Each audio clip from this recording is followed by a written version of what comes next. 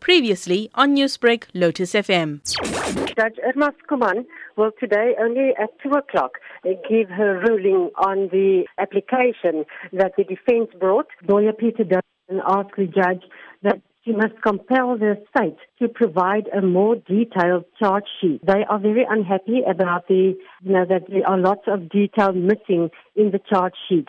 They gave examples for, like they would say in the charge sheet, something happened between 2010 and 2015. They say it's much too vague, and they use words like a roundabout or maybe or vague words. So they say it's very difficult to prepare a defense around that because they need specific times and dates where things happened, so that maybe one of the clients have an alibi for that, and it could impact on their freedom. So they said that they would like the state to reformulate the charge sheet so that they can prepare a proper defense. Now, what is critical in this matter is that when the judge president said that the previous judge recused himself from the case and the new new judge will be appointed, he said that there must be no delays. The case must start and it must continue until the end without any delays. Now, obviously, this can cause a very long delay if the judge would rule that the charge sheet must contain more details. So we will have to see what she's going to rule today,